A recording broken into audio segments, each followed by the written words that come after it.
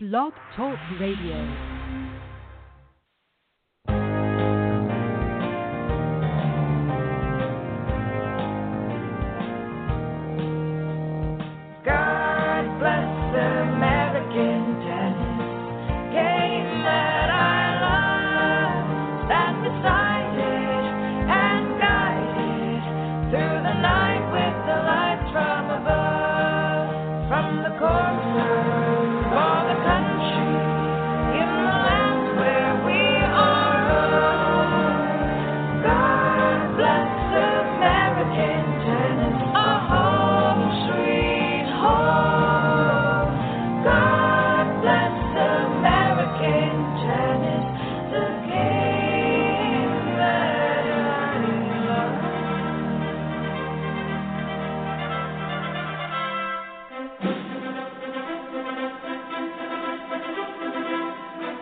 Ladies and gentlemen, let's get ready to be inspired! Introducing in the red corner, American Tennis! And introducing in the blue corner, your host for American Tennis, Mr. Chuck Kriese! Ladies and gentlemen, it's time to get in the game. And hello once again. This is Coach Chuck Kriese. It is another week of American Tennis, and we're back full speed. And boy, the season is going full speed. If you are a coach, high school coach, college coach, you know what I'm talking about. Pretty much what happens during the season is that it's like with a tennis team. Let's put it this way. You have 10 players. You're coaching 10 teams. Each player has their own team. Their mental part of their game is one of their teams. Their forehand is part of their team. Their fitness is part of their team. Managing their day is another part of their team.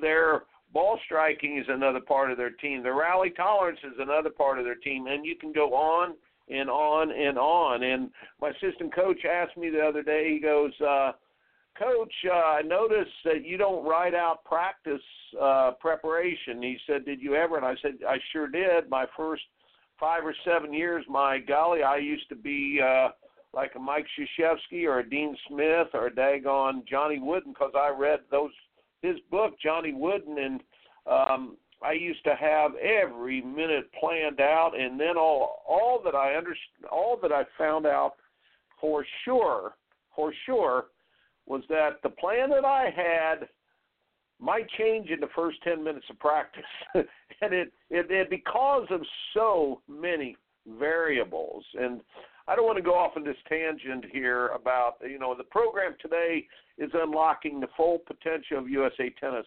But I did want to say that this is what I do. Now at practice, I have a theme. It might be a day where we're working on quick pressure stuff or delayed pressure fundamentals off of the ground, or different theme. And I have 2 or 3 that I stick to throughout the week. However, at practice, I have about 4 courts assigned where I work on guys' ground games, and then I have 2 or 3 courts where we have a ball machine set up and we work on return of serves, we work on first exchanges, and I usually have my volunteer assistant coach up there working on guys' confidence areas, whether it's a weapon drill or something. And then I always have 1 or 2 courts set aside that are courts set aside where I go, hey, Joe, you're going to go play Bill. Go on up there. I need to see who's better right now. And I have some type of competition every day. And now there are days where I'll set aside a competition day. But for the most part, I want the guys to think that they might have to play a challenge match or a competitive match or a competitive set or a competitive tiebreaker each and every day, and they've got to just be ready to do it. And they get pretty good at just sort of rolling with the punches. So that's what I do. I mean, we're very organized. We're very thorough. And then I have my assistant coach will do individual workouts with the players, hopefully in the mornings. When I was at Clemson, folks, it was a lot easier to do. I used to have twice or three times a week, and sometimes the players who were very ambitious even came down 4 times a week. You're limited to what you can do because of all the rules and the regulations and your time restraints.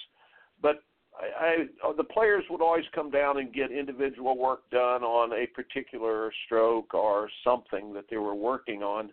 And I think it's very important, the saying that you need to play twice a day if you want to be a player is very, very true. At least and it's very hard where I'm at now. I'm at a military school, and it's very hard to get enough hours in, but we do, and we get to work in. But, folks, I wanted to tell you that, to start out by saying that, look, the unlocking of full potential of USA Tennis, I've got a certain way to do it. You have a certain way to do it. We all have a free way, and I want to emphasize this. You have a free way to do it the way you feel is the best way to address what your strengths are and match them with your player's strengths, and also to help that player be number one in the world at being themselves. That's a very important statement. Let that player become number one in the world at being who they are. The fastest way to mess up a player is to try to get them to be a cookie-cutter project because you have everything in such organized matter that it usually will bomb.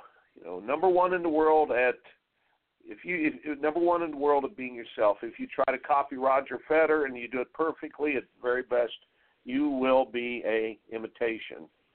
So all coaches have their strengths and their weaknesses. Players have their strengths and their weaknesses. But in the end, it comes down to that player seeking answers, and I'm so excited this morning. We have a player that really is our team leader. He's been shooting us motivational videos that he has been digging out of the YouTube and the different places on his own. And when that starts happening, man, oh man alive, you can go to the moon. Folks, we've got a special treat, I think, today. Coach Randy Blumendahl, who is one of the best developers of talent. I'm going to pump him up here a little bit and talk about his accolades before he gets on, so he won't have to sit there and listen. But this guy is a coach. I think there are 10 people in the country that can do what he does, and he is a coach that not just gets it out of the players, but he knows how to use the time each day to help motivate the players. He knows how to do the work to get players better. He was always a great college coach, and now he works individually with players, and he has a new place he's working. I'm not allowed to talk and promote the place over the air, but I would just say the guy knows how to coach, and I've asked him to come on today, and he's supposed to come on in a few minutes here, and hopefully he'll come on. But I want him to come on and to I'm going to ask him, look, you've got free reins here. I have been somewhat negative the last 3 weeks, and I apologize. No, look, I've said the right things. I just don't want to be negative all the time. It's easy to bash things, and I'm disgusted with the direction of some of our governing bodies of tennis. I'm disgusted with college tennis because it is not developing players, and it's about 70% of our scholarships are not going to American players right now. And I'm disgusted because the whole tennis arena has so much potential. The potential is unbelievable. If you're a coach and the potential that we have in this arena, the United States of America, was a player, and you don't develop that, well, it's not good. 100% of the time, whenever I was entrusted to coach someone who was quite gifted with their skill set, their hand-eye coordination, their athleticism, and their potential as a tennis player, I used to say to myself that I need to be taken out back and knocked around or horsewhipped, or I need to, something bad needs to happen to me if I do not develop the God-given abilities that this young person has. And I've always felt that responsibility as a coach, that my duty as a teacher is to help develop what has been put in front of me and the player that I have in front of me. So I don't want to just bash. I want to really paint a good picture, and I want to base it on the potential that that young people have. And look, the potential that our United States of America has.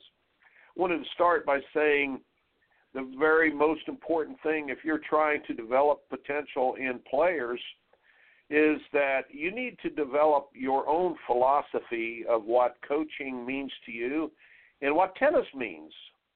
About 4 years ago, I was sitting at Kalamazoo, Michigan, watching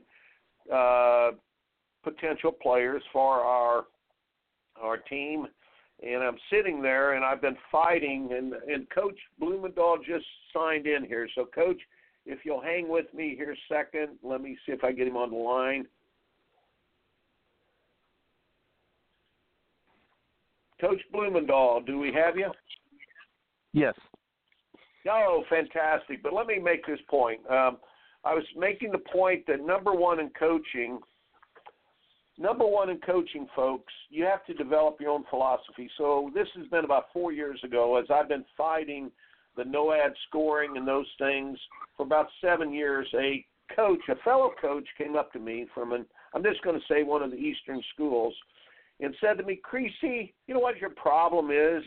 You look at tennis like it's just this hard, rigorous sport. It's just a game. It's just a game. Why do you take it so seriously? And it dawned upon me the different worlds we were coming from, as that coach looked at it as just a game, and I looked at it as one of the best, very, very best teaching tools that we've ever had developed in this country. So I'll come back and I'll add things, but I don't want to take time away from Coach Blumendahl today. Hey, Randy, how are you doing? What's your normal day? Let me ask you, start out by saying, what's your normal day like? Do you put in just normal 7-8 hour work day? What's your normal day like? No. Normal days on the court, probably 10, 11, 12 hours a day, 5-6 days a week. So, and then tournaments and all that. So, tennis is one of those things. Development is, kind of a never-ending deal with, you just got to keep plugging away. But a lot of hours on the court. And I love being on the court and love working with the kids on the court.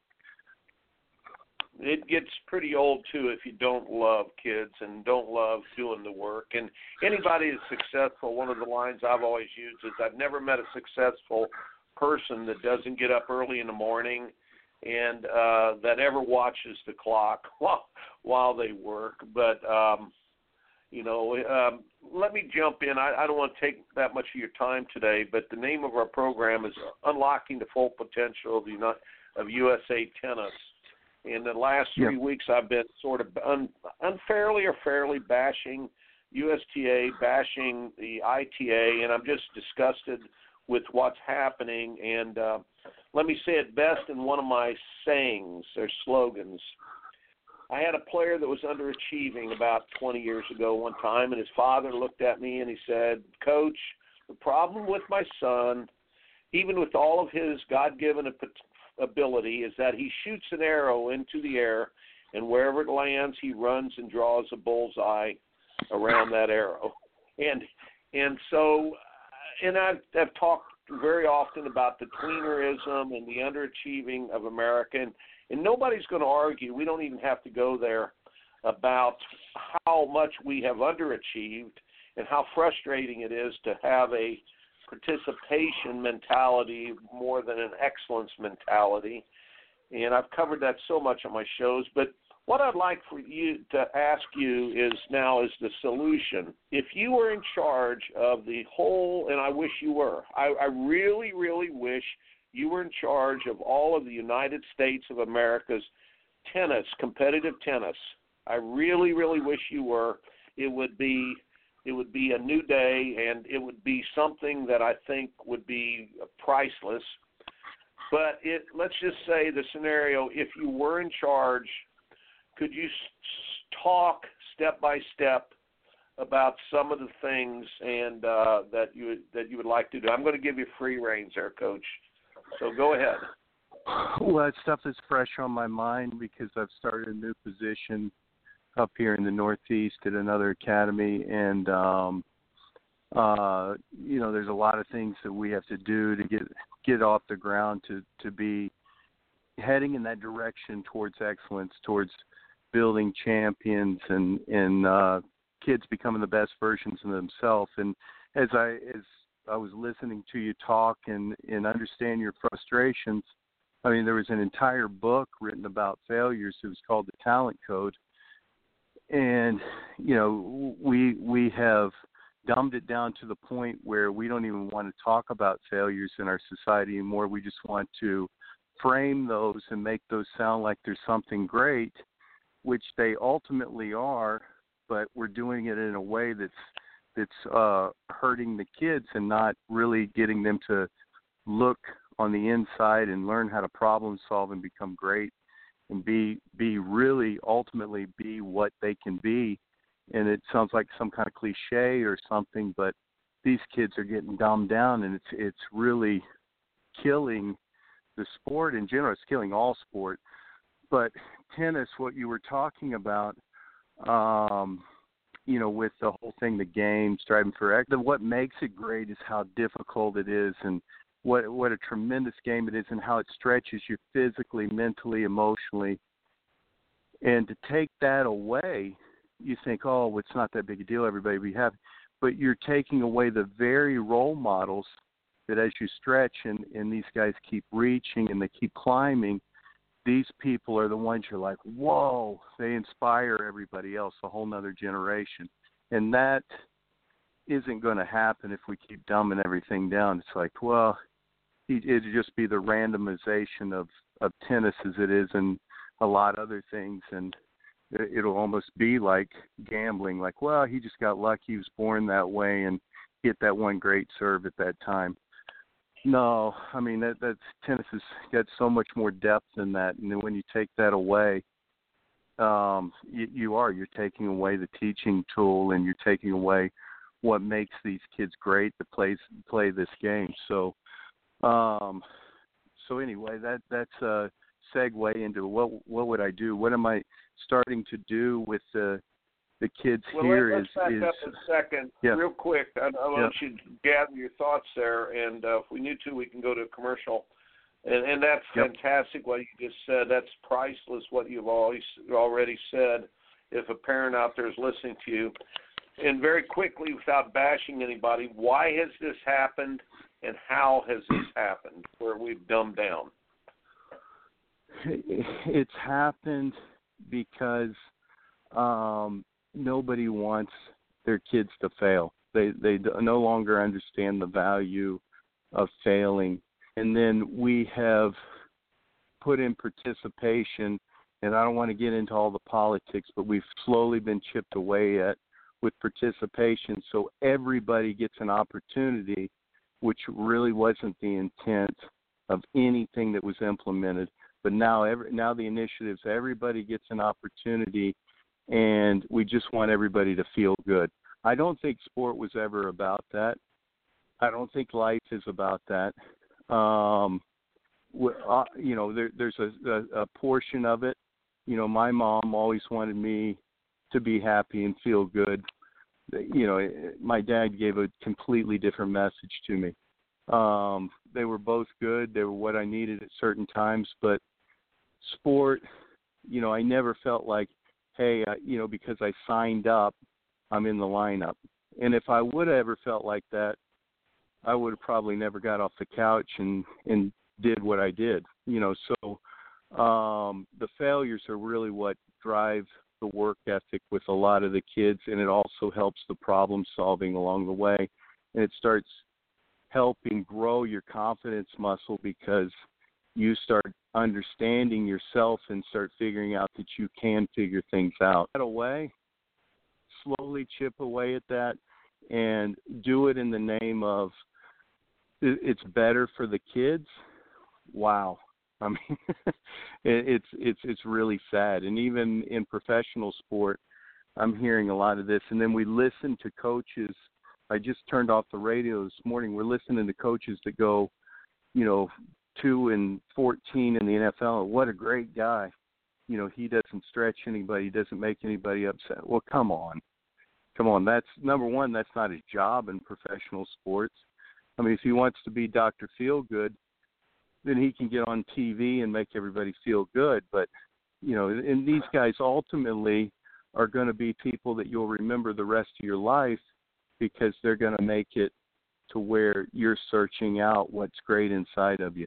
But you've got to, there's got to be a little bit of that tear down process. There's got to be a little bit of build back up.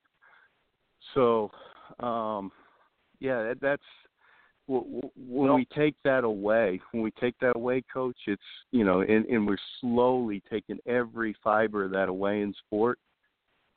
There's not going to really be any reason.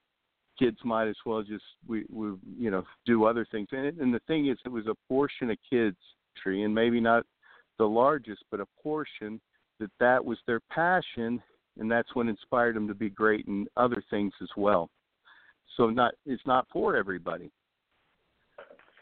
And what you say, this is your, as I said, folks, Coach Blumenthal's philosophy that is deep, and you alluded or talked briefly about your mother and your father giving different messages, as mine did, as most people out there. One is usually the nurturer, the other one is usually the hard driver. That's almost always the way that it is with parents and with different people. And it absolutely, when I talked to that coach when he quartered me at Kalamazoo, and I don't know if you remember the scenario, I think you were up there that week, actually, and this coach, we were on the back courts, and he came by and said, Kriese, why do you care so much? It's just a game. It's just a game. It's not just a game to me. And those of you out there that are saying, well, that coach is so intense or something, it's not about that. It's about that it was maybe the best learning tool I've ever had in my life and hundreds of other people. By the way, my assistant coach here, Coach Fosnot, he just brought me a video that is online, and I'm going to tell everybody about it. Let's get it out there, Coach. What is it? Nick, what is the name of the video? Nick Foles, the Super Bowl champion, MVP, his video, his press conference. Folks, go to it right away. What is it called, Coach? If you Google Nick Foles after Super Bowl interview. Just Google Nick Foles post-Super Bowl interview. The whole thing was about hardship and how much he had failed and how important it was for him to fail. And so that, and folks, look, you don't have to be, it can be a participation sport for you, but in other things, allow your children to fail. That's where all of the learning takes place. And we're all afraid, I guess, our kids are going to quit or something. But anyhow, so why it happened, probably a mentality or a philosophy or a culture in our American culture that just wanted nurturing more than excellence and the compassionate feel-good thing. And how it's happened, it's been bled in over a period of time. Would you say that's right? And then I want to move on, Coach, and get you to set up what we need to do. But would you say it's been bled in because of that, or? Yes, it has been. I agree with that. There was an initiative, Make It, where participation was something that could take place across the board, and then it got out of hand, and now there's a lot of people in high-powered positions that are making a lot of bad decisions with this participation stuff because it's politically correct at the moment. So yes, I agree. Folks, I don't want to say I told you so. It's been 8 or 9 years ago. The high school league. Okay, I was at the PTR. Actually, by the way, I love the PTR. They have their convention next week. I like those guys. I like that they're still haven't sort of sold out. They're still an independent organization. Dennis Vandermeer should be proud that they're still kicking and doing well. But all of those guys down there, when I went to I spoke at one of their symposiums, I don't know, it was probably 2006, 7, 8 in there, but they unveiled the no-cut program for high school tennis. And I got up at a breakfast meeting and I said, whoa, guys, wait a minute, this is very dangerous. And nobody wanted to hear it, I don't think. But I remember speaking very passionately that day about the pitfalls of not cutting players if they don't meet the standard or by given participation trophies. And the fallout now is so much that our high school sports now, high school tennis is absolutely just an after-school activity. It is not a rigorous sport at all. It's shameful. It's probably, as far as competitive sports in a high school, I think tennis is probably the most laughable, wouldn't you say? It's maybe the most laughable sport. And so you can't think of one. I mean, we were at a initial practice. I won't say where, but me and you were together, and they had donuts. They had donuts out in front of the courts before the practice. Oh, it's Kalamazoo. No, I think it was up at somewhere. The tournaments, Memphis, Kalamazoo. It was the East. Yeah. I forget. We were at a tournament somewhere. Anyhow, the first practice, that's right, they gave 35 kids showed up, and they ate like 3 donuts each, and then they went out and, got a lot of pats on the back and didn't get any better at tennis, but I don't even think any of them felt like it was a sport, but they were participating in something. So it was shameful. It was shameful. Yeah. it was shameful. It was shameful. So instead of bashing, and we could all go there about the bashing, and folks, if you want to hear them, the last 3 weeks I was very, very outspoken about why the scoring system's been dumbed down. And, Coach, I'm just going to make this one comment. Folks, it's because of the marketeers wanting money more than education for your kids.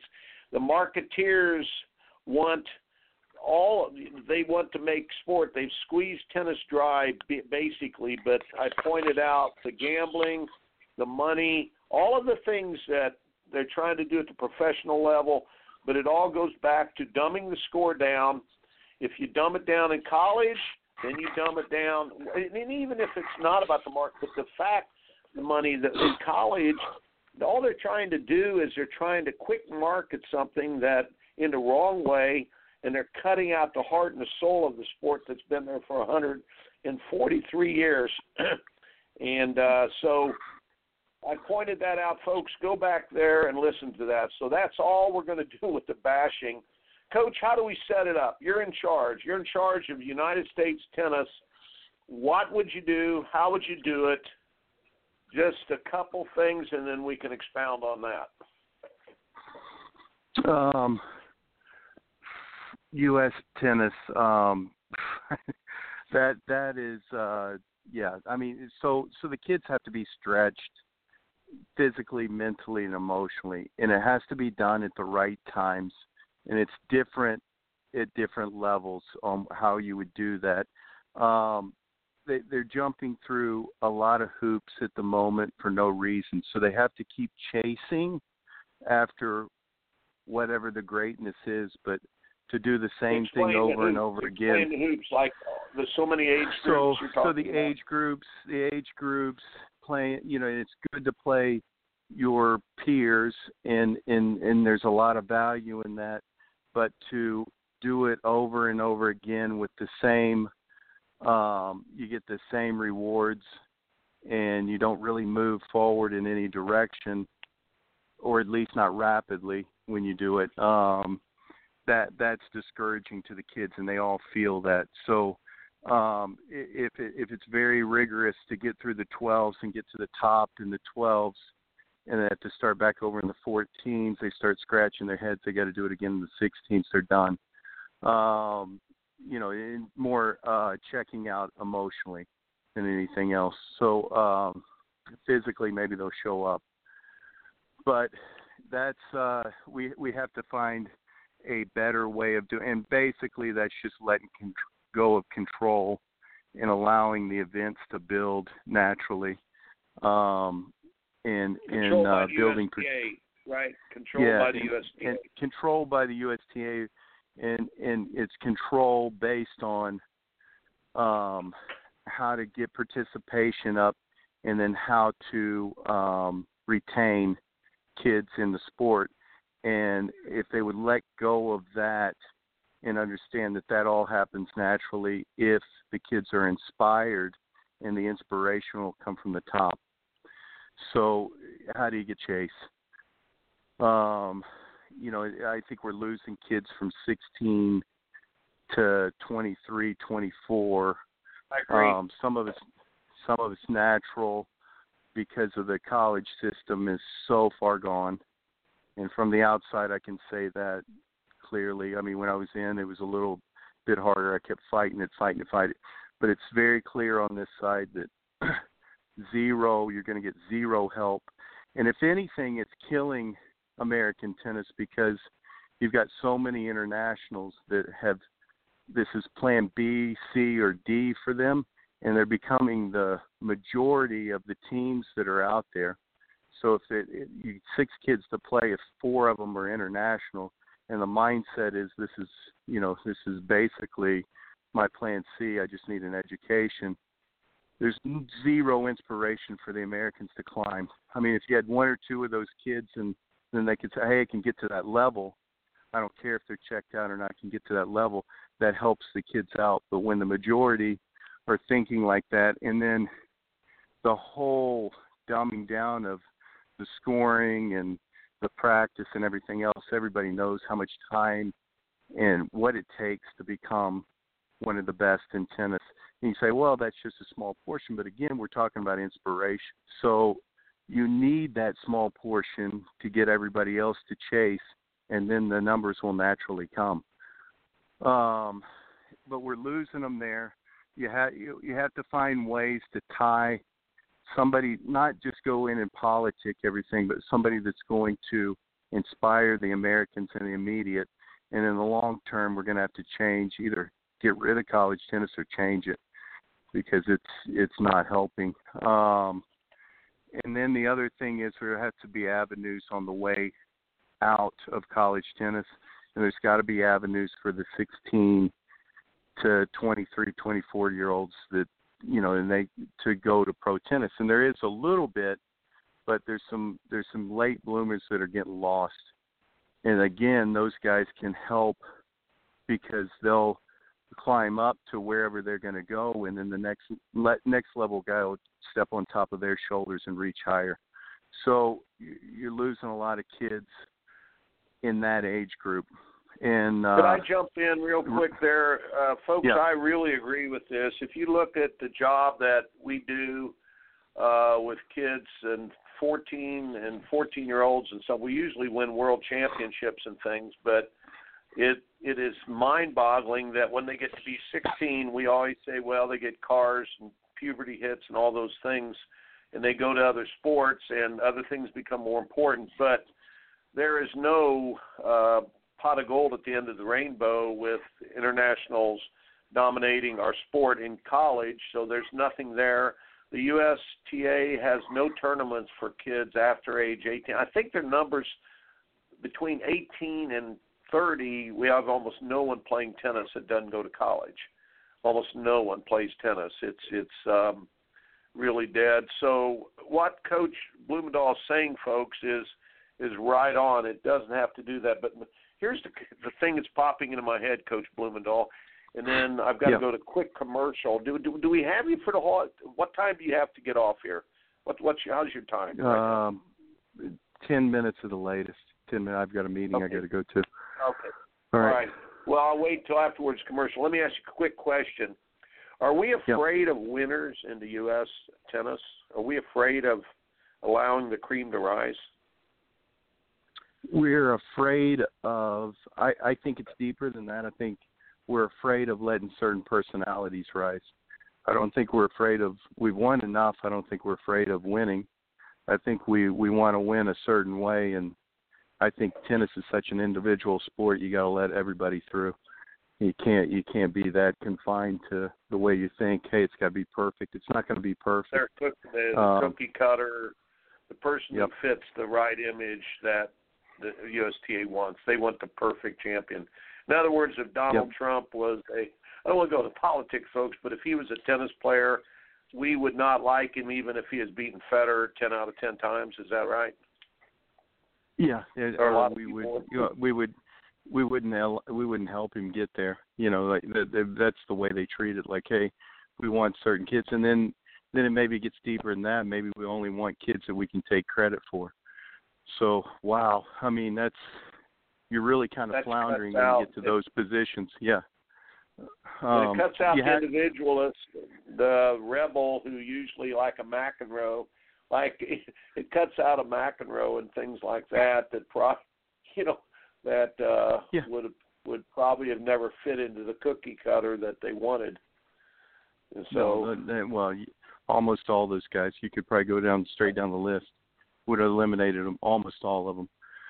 But the reason, it gets back to the reason why you're doing what you're doing, and if you're doing it for fame and fortune, it's probably the wrong thing. You need to go do something else.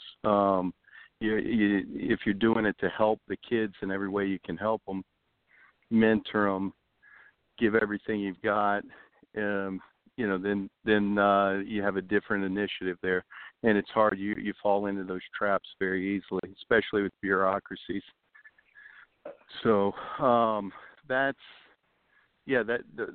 are very difficult questions, but that's where I think we're losing them.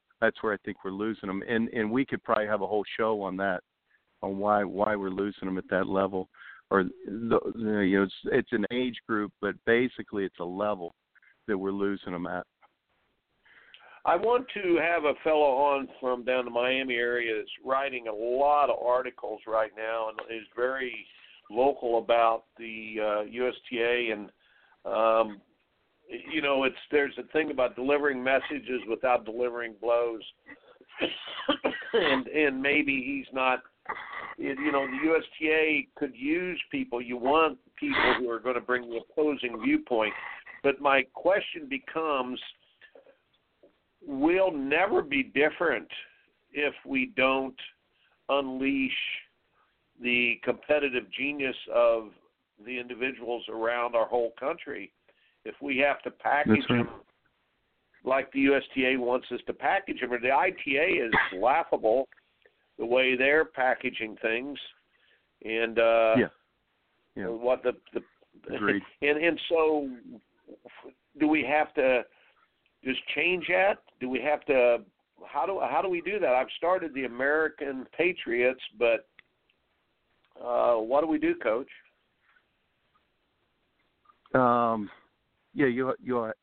There's going to have to be complete shifts in thought processes, and to do that, there has to be shifts in the way people do things, whether it's with the USTA, whether it's with college tennis. It could start with a set of rules. It could start with, a mission statement, but it's got to be switched. It's got to be completely changed, and then from there, it's got to grow. But those things are broken, and again, I mean, we keep saying the same thing, but everybody in those positions say, "Hey, we don't have the talent." We have the talent, folks. I mean, that's what everybody needs to understand. We have the talent. Once again, 14 and under, we're dominating. We're dominating around the world. Like our players are as good or better than everybody around the world. 15, 16, whereas 23, it's not even close. It's not even close. So that's the problem. We've identified it. Now, instead of marketing and making everybody feel good, why don't we fix the problem? Well, let me ask you this. And if we did, that would change the entire paradigm of tennis. Because the last time Now women's tennis is, I'm sure it's grown because there's been some role models, but men's tennis, not so much. It's went the other way. Well, when the USTA or ITF, whoever decided that we've got to make tennis custom suited for gambling, the gambling industry, and for marketing at the highest level, to make it more random, the first thing they did, I am absolutely sure, they went after college tennis. The college tennis has always been the engine of greatness in this country. I mean, my golly, back in the 60s, we had players like Dennis Ralston win the NCAA, then go play Wimbledon. I think he won Wimbledon doubles after winning the NCAA here. Whether it was Arthur Ashe, Jimmy Connors, these were all college champions. And it wasn't the fact that players turned pro. In the 80s, we also had, we had 41 men and women in the night, about 86, 87, that had made top 100 in the world. They were all American-born college graduates that went on and played. Since that time, it's nil. We only have 3 players right now, 3 players that, well, actually 4. Tennis Sangren, just his showing at the Australian Open, but we have Steve Johnson, I think we have Nicole Gibbs, and, of course, John Isner. 4. But what happened, the marketeers went after college tennis, and in doing so, it's now been pushed down into junior tennis, and therefore in junior tennis and college tennis both have it. In 6 or 7 years, they will bleed into the professionals, these abbreviated scoring. Now, I'm giving the background, but my question is this. I believe college tennis is the engine for tennis in all of this country and for it to be great again. Would you lay out for everybody, before you go, what you believe college tennis should look like in the United States? If you were in charge, let's shift, you're in charge of the ITA now. You are the executive director of the ITA. What should it look like? Okay. In the fall, you would play your team tennis, but it'd be a very short season, 8 to 10 weeks. The reason to do it in the fall is to piggyback off of football events and kind of build it around football and kind of get a team excitement thing going. But short period of time where everybody can follow the season, everybody knows what's going on, 8 to 10 weeks, and then Grand Slam in the spring. And the other reason for that is the weather patterns are better for the country. So in the spring, play your indoor championship, your clay court championship, your hard court championship, and then crown a champion at the end of all that. And that would springboard into the summer, and those kids would go out and play pro events. So, you could, however you could do it, you tie that into what would be going on in the summertime. But make it where people could follow, and it would be a true ranking. Obviously the ratings are very important, but you have a true ranking with college tennis and true champions, and the kids would, they would find their niches, and they would find things that would inspire them, and they would chase after it. That's the way I would set it up, and I would take away, a lot of the practice regulations and all the little goofy things they've done in the name of student welfare that's actually discouraged all the athletes. Why have they done the goofy things? Is there any rhyme or reason? They have set up things with. Is there any rhyme or reason? I think it's politically correct, and they've got leaders that are in place that haven't ever played sport, and it looks good on the outside in. It's like, it's education first, but it's actually the other way around. It's entertainment first, education second. They took the education out of it. So they you have leaders within the athletic departments now that have never been involved in sport, and they do it for perception reasons, and they do it for reasons for their own jobs. So, whatever the political correct thing is that month or year, that's what they're going to jump on, and then they find the right type of student athlete that doesn't necessarily want to compete, and they use them as the poster person for that that initiative. So that's how that all that becomes, and they it all happens because that's what they're focused on, and then they get the attention of certain people that maybe don't even like athletics and don't understand the education that's involved in it, and and that's where it all comes from. So the way to turn that around is leadership. Well, Coach, there's so many jewels that you're giving, and the wisdom is just tremendous. I appreciate you being on, and we're going to discuss a little bit more of this. Coach Randy Blumendahl, thank you very, very much for your time, and we're going to have you back on American Tennis. The brilliance. Hey, congratulations on, I think, 5 national championships. Now, 2 world championships that you've coached. Congratulations, Coach. Folks, we'll be right back. Thank This you, is Coach Chuck Kriese with American Tennis.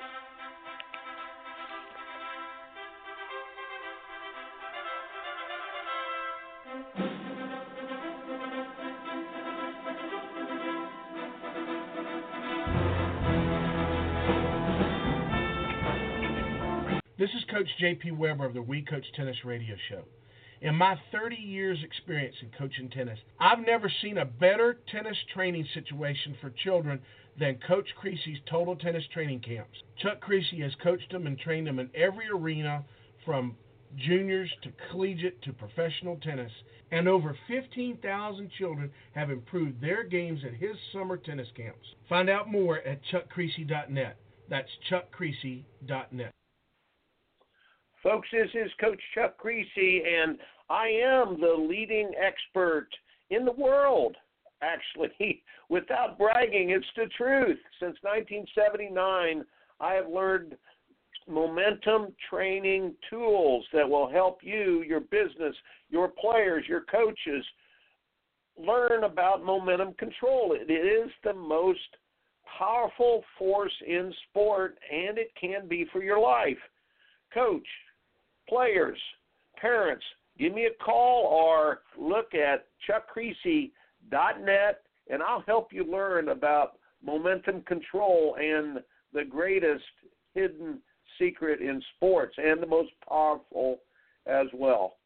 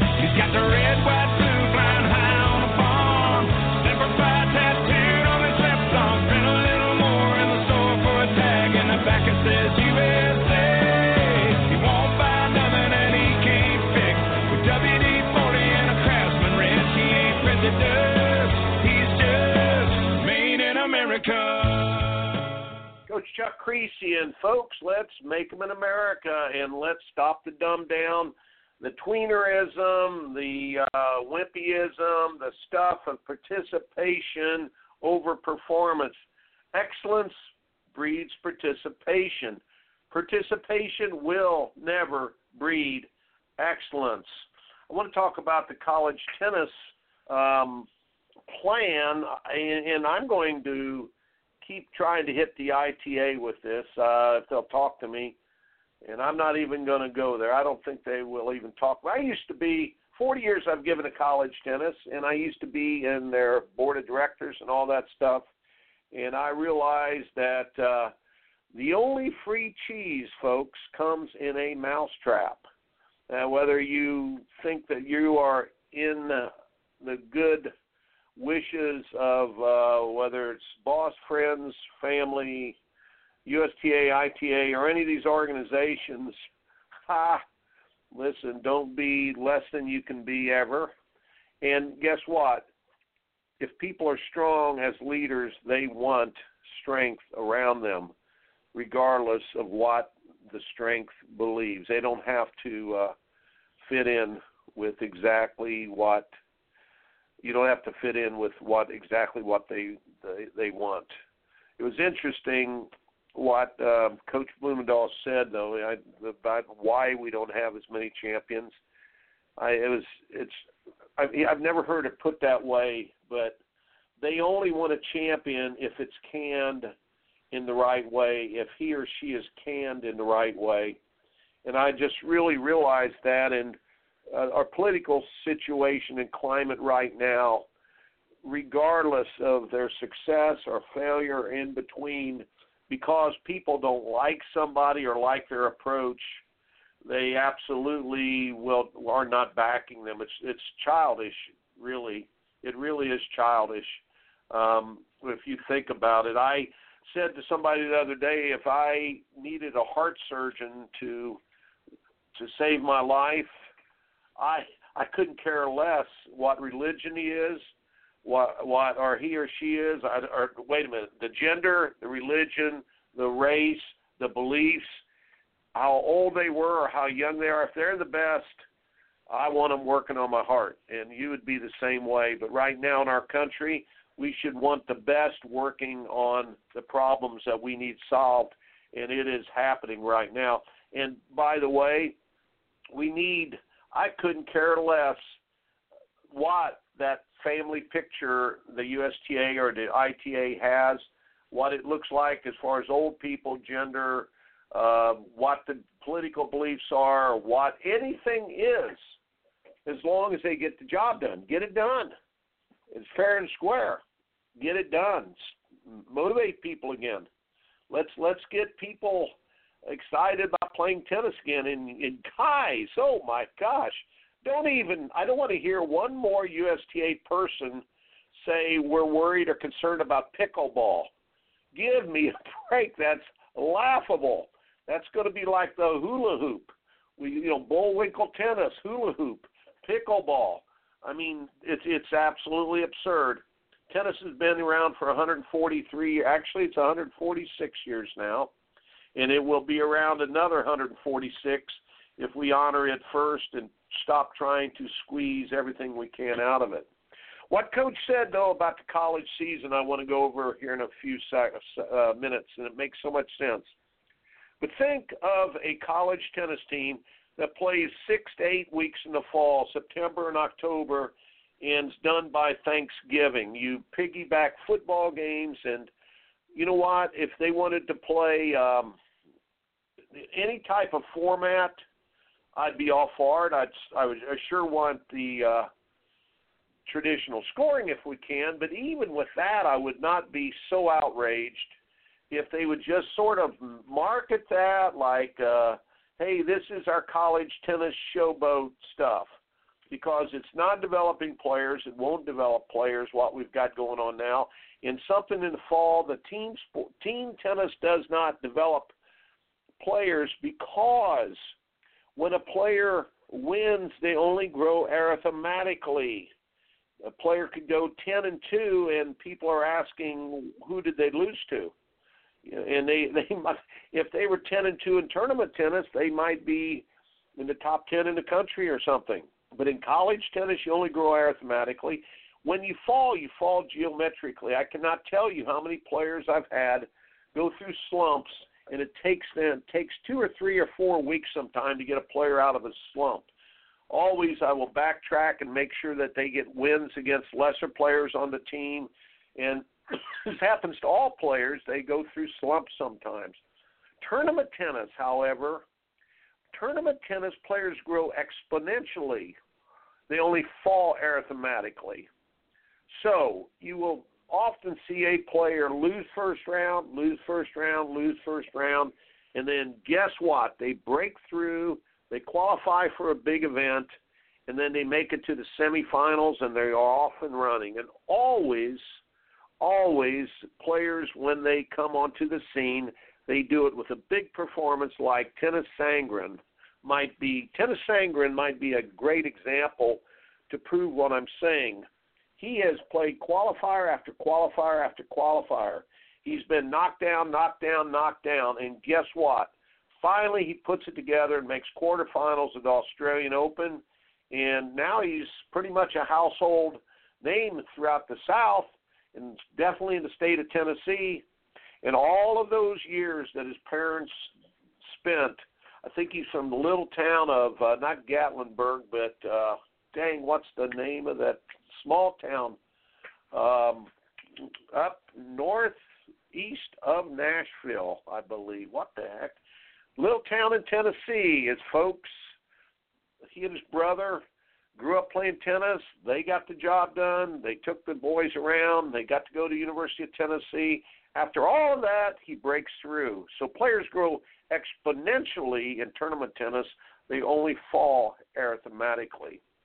So you'd have team tennis 6 to 8 weeks. You'd have it over by Thanksgiving. And then from Thanksgiving on, you would put together the Grand Slam of college tennis. You would start probably with a clay court event to either be played in December or early January before the 15th or maybe January 31st or something. You have a clay court event. It'd be great to have it, the first week or two of January in Florida or Texas or in some warm place. Then you would have the national indoor event, which you could have in February or March, maybe late February would be the national event.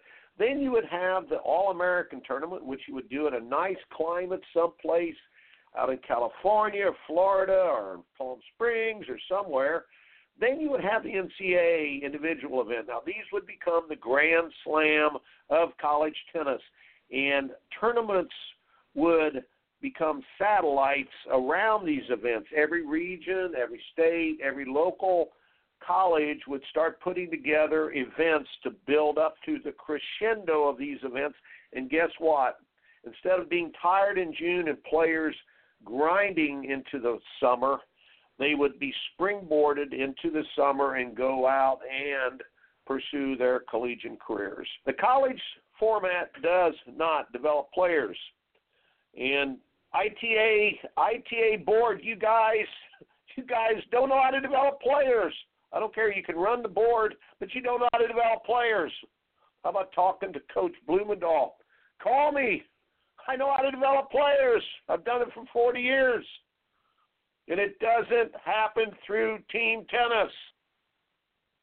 Folks, we've got a lot of work to do. Let's all get on board. Please email me at chuckkriese@gmail.com. And folks, go to my website, chuckkriese.net. Join the American Tennis Patriots. We got it rolling. We're going to get it rolling. We're going to try to push through some of these ideas and much more. We need your help. We need your support. And you know what? Tennis should be honored as a great teaching tool. Tennis should be honored for all that it's done for our country. Tennis should be honored. It should not be marketed like just a cheap suit at a local retail store and see what we can squeeze out of it. Folks, hang in there. We're going to get this stuff done. I'll see you next week on American Tennis. This is Coach Made in America, born in a heartland, raised up a family, King James and Uncle Sam. He got the red, white, blue flying high on the farm. Semper Fi tattooed on his left arm. Spent a little more in the store for a tag. In the back it says USA. Won't buy nothing that he can't fix. With WD-40 and a Craftsman wrench, he ain't president. He's just made in America. Made in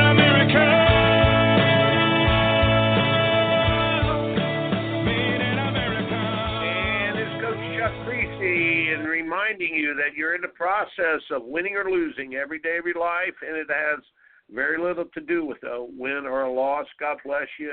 Hang in there. Let's get this turned around. God bless you. Talk to you next week on American Tennis. Opinions stated by various contributors to the UR Tennis Network and its programming are not to be considered as endorsed by the UR Tennis Network. Participants are encouraged to use their own discernments and draw their own conclusions. All information, products, and services offered by the UR Tennis Network are for personal use only.